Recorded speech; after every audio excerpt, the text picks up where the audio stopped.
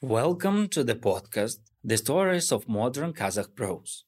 In this podcast, we will be retelling selected stories from 20th century Kazakh literature, which was born out of and transformed the unique oral traditions that historically preserved Kazakhstan's rich heritage of images, narratives, and poems. Contemporary authors from Zhusipbek Aimautov and Abai to Mukhtar Avezov and Anwar Alimjanov have created prose that defines the modern Kazakh nation. With this podcast, we hope to open up their world to a wider audience.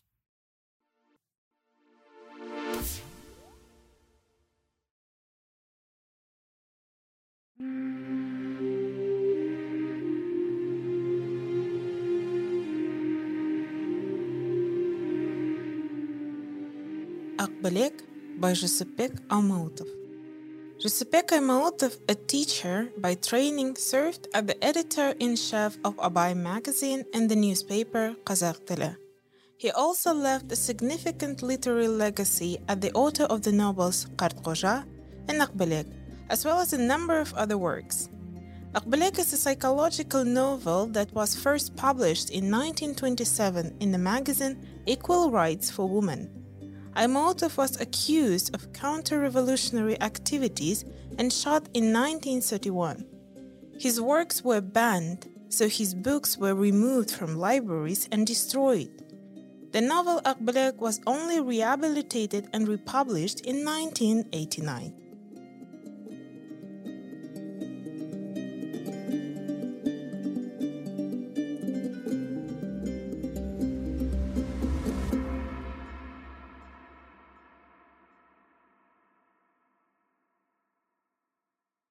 On the beautiful and mysterious lake Markakol in East Kazakhstan lived the family of the wealthy Abai, including his daughter Akbilek.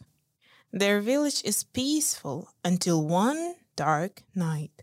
Russian soldiers from the White Army who have been fighting in the civil war arrive in the village. Threatening villagers at gunpoint, they search for Mamarbai's daughter Akbilek. Hearing the voices, Mamarbai's wife takes her daughter and runs to hide her in the lowlands, but to no avail. 3 Russian soldiers find Akbilek. Her mother cannot save her. A Russian soldier shoots the defenseless woman in the chest as she tries to protect her child. The soldiers throw Akbilek on a horse and ride away. Akbilek's beloved betrothed, Bekbolat, gives chase, but the Russians began shooting and escape.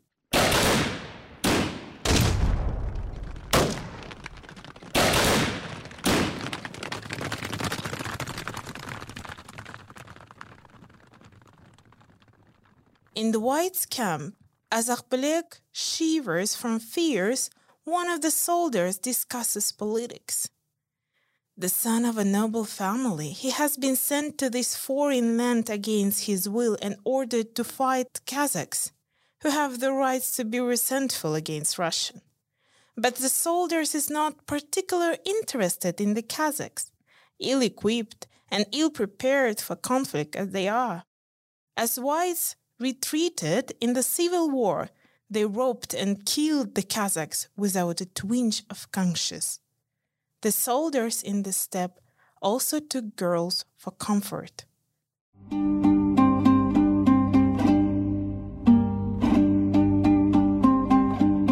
Perhaps the Kazakhs had the right to accuse us of robbery.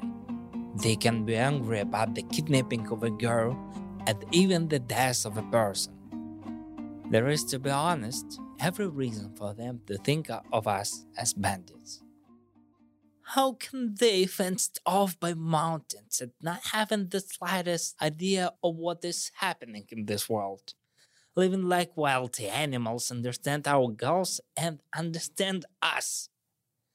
Well, gentlemen, is there a person living who would wish to be exiled from his father's land, forced to apart with his relative and those close to him. However, we didn't have much to do with the Kazakhs. No one expected that we would be here. It's just that the empire has been overturned, split in two. The Tsar is gone from the throne. Power has been usurped by proletarian cattle, the soldiers, and the damned Bolsheviks. And we, the best sons of Russia, those who rebelled against the dictatorship, in retreating from deadly battles, have ended up at the ends of the earth. The Whites had a collaborator among the Kazakhs, a man named Mukash.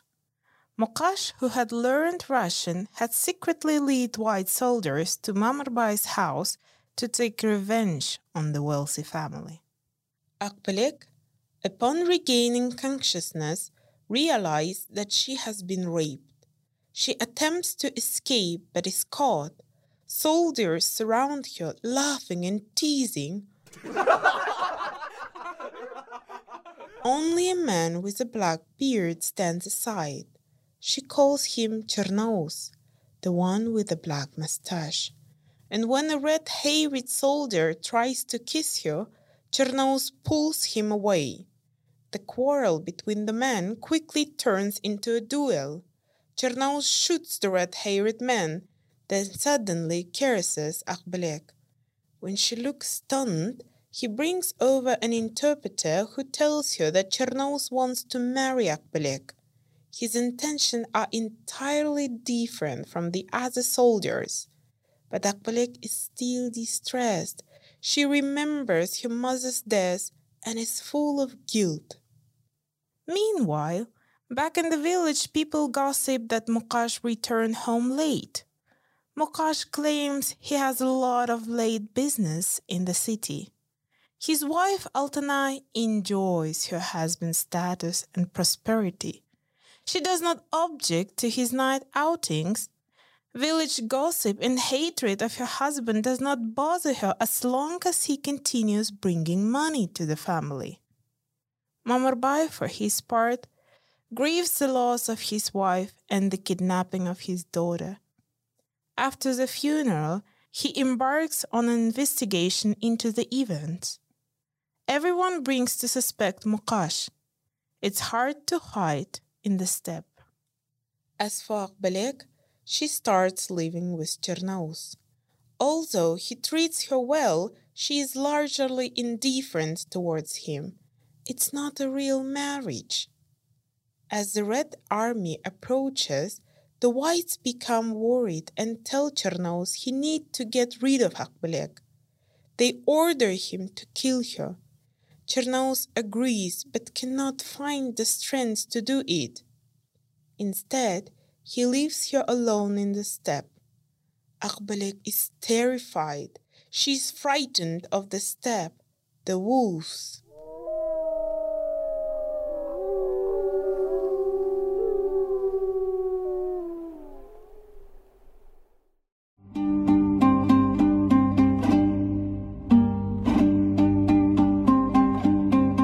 In the opening of the Kosh that hit Akbilek, there soon appeared a wolf's rumbling muzzle. Akbilek's desperate cry, cutting through the night, made the wolf jump to the side for a second, giving her hope of salvation. But the predator eyes blazed again, mouth open, despair trembling, increasing. The wolves rushed forward, despondent pleas, let out a guttural rumble. Akbilek, realizing that the animals would shortly rush at her, decided to get ahead of them. She moved swiftly toward them, grabbed the stick, screamed, and began to swing it around. From time to time, she heard a particularly vicious growl. Sometimes, from a blow with a stick, either on a predator that appeared or on a Kosh, she felt a sweet feeling in the hands. Spinning faster and faster, Akbilek, distraught, waved her stick over and over, the wolves closing around her. Akbilek hits, the wolves touch. Akbilek hits, the wolves jump. Akbilek prays to God, the wolves are furious. Akbilek is quaking, the wolves are roaring. Akbilek is screaming, the wolves are howling. So she fought with them for a long time. She almost suffocated from a nervous breakdown. Her movements became feverish, thought that she was dying, that there was no salvation, that they would eat her rest through her head. Suddenly, something bright flashed under her feet. The wolf jumped back. It turned out to be the coals from the fire. They had drunk tea, and the coals had not gone out completely. Using her feet, Akbilek immediately began to scatter them in a circle. Miracle! Fire, ash, and slightly smoldering twigs flared up with a renewed vigor. At once, the wolves retreated from the blazing fire. Akbilek hastened to toss more dry branches and bark onto the fire, and the wind cooperated, fanning the flames as if to say, I am on your side, see. And the brighter the flames glowed, the dimmer the fire in the wolf's eyes became. A few days later, she met a traveler, the Sufi wanderer Iskander. Many considered him a saint, and some considered him crazy.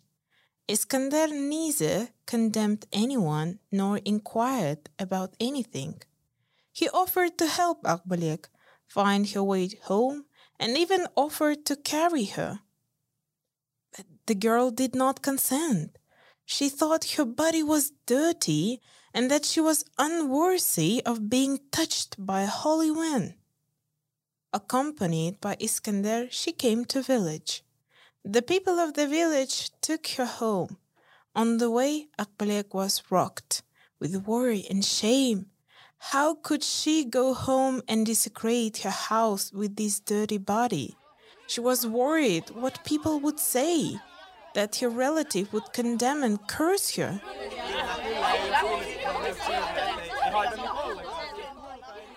Her fiancé, Bikbolat, had tried to learn her fate, but as time passed, he became ashamed to ask about her. After all, everyone knew what happened to girls in captivity. All the same, he could not think of her with disgust. Instead, he had gone to war. Finally, Akbilek arrives, and at first joy overwhelms everyone. After spending 5 days at home, Akbilek tells Aunt Turkia about her sufferings. Her father, still grieving the loss of his wife, looks at Akbilek with mixed emotions: love, jealousy, pity, anger, disgust. Abai is also unhappy with his eldest son, Tolegen, who had not attended his mother's funeral and does not visit the family. Meanwhile, the wounded Bekbolat is in the hospital, where he sees Red Army soldiers who are fighting those wealthy Kazakhs who collaborated with the whites. Bekbolat's father is also prosperous, and this is a difficult time for him. After being discharged, Bekbolat goes to visit Akbilek's brother Tolegen. Tolegen understands that Bekbolat is still interested in Akbilek. After a few days in the city attending political meetings, Bekbolat and a friend go hunting. The friend warns Bekbolat that Akbilek has been dishonored. You can't marry her. This makes Bekbolat angry. He is a good man who seeks to serve his society and be just. He fights bad guys like Makash. He returns to Akbilek and announces his intention to marry her. Akbilek is happy and the lovers reunite. But soon after Bekbolat leaves, she realizes that she is pregnant by Chernous.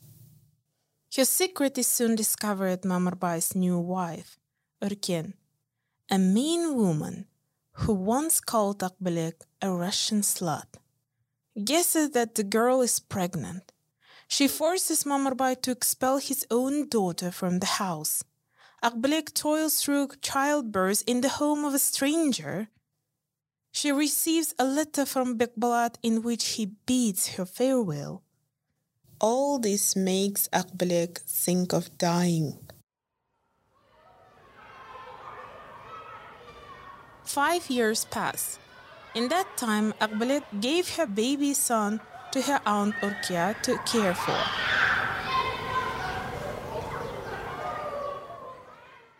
Telegan returned to the village, got married, and reconciled with his father and Akbilek. He took Akbilek to Semipalatinsk, where she studied briefly before attending courses in Orenburg. There, she experienced many troubles, surviving a famine.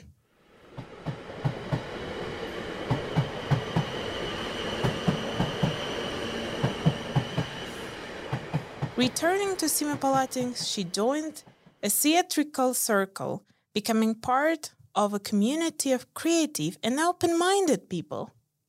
2 men, Baltash and Akbala, both fall in love with Akbilek.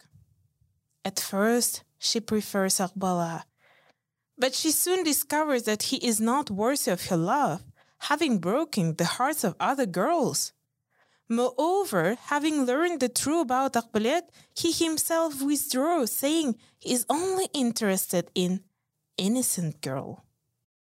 Meanwhile, Akbilek runs into Chernouz and thinks perhaps he even wants to ask for her forgiveness, but they pretend not to know each other.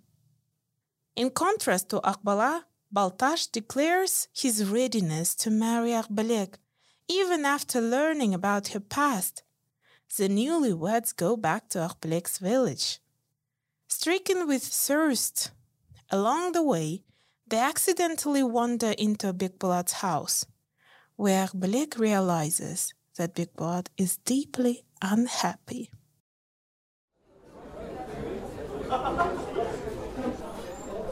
Mamarbai greets them with affection. Urkia tells them that Muqash, who had led the Russians to Akbilek, has been killed. Akbilek learns that Urkia, who has been raising her son, is ready to return him to her. Akbilek is happy. She has finally found her place as a wife, a mother, and a woman.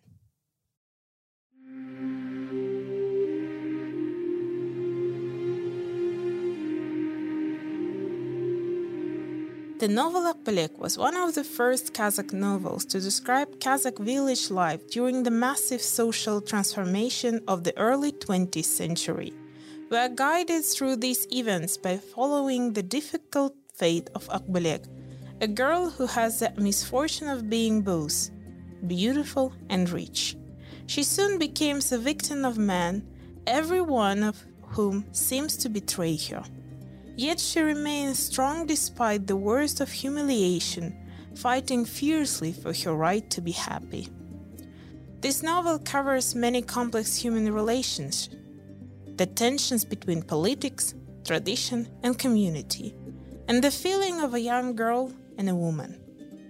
Throughout, Aimautov remains compassionate towards his heroine, urging us never to adopt a single woman's spirit in the face of an army of misfortunes, men, wolves, and so on.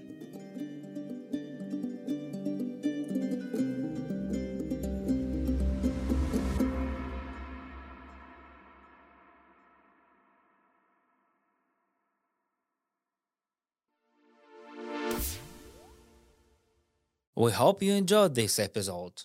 Please stay subscribed to us on your favorite podcast platforms. This podcast is produced by the Abai Center at the George Washington University and sponsored by JSC Altyn Almaz. Author and writer Dina Sabirova. Narrator Madina Moldagali. Actor Ilnur Bildanov. And engineer Eldar Kudaibergen. The executive producer of this podcast is Aytolkin Kurmanova.